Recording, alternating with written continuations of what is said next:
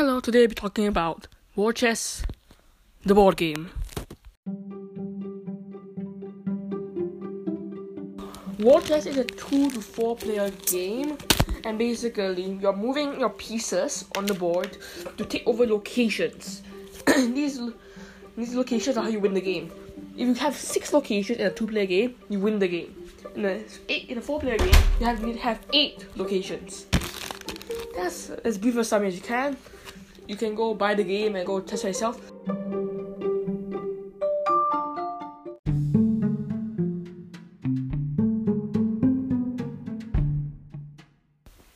The reason I like this game is because I like these kind of games where you have a limited actions and you have to think about how to play. Like, you know how in chess where the actions are really limited. This game is like a chess but more complicated in a sense, I guess.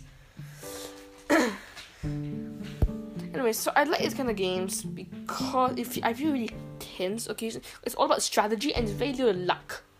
Like in this game, there is some luck. Like if you draw something bad, then you're kind of screwed.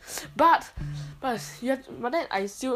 even then, it's not as risky as Risk because when you're rolling dice against the enemy, it's really annoying when you just lose because you have bad dice.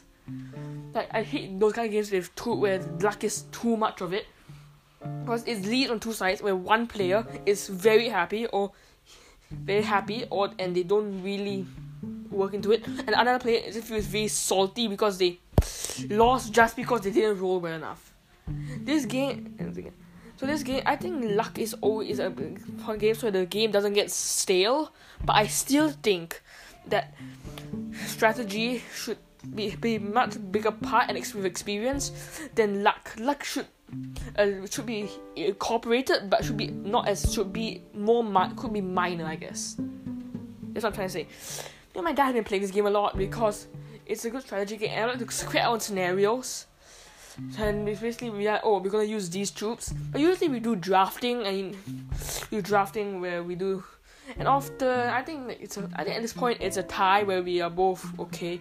So yes, that's my report on War Chess. I think it's really good. I think you should get the game, though it might be quite costly, but I think that it's worth the money.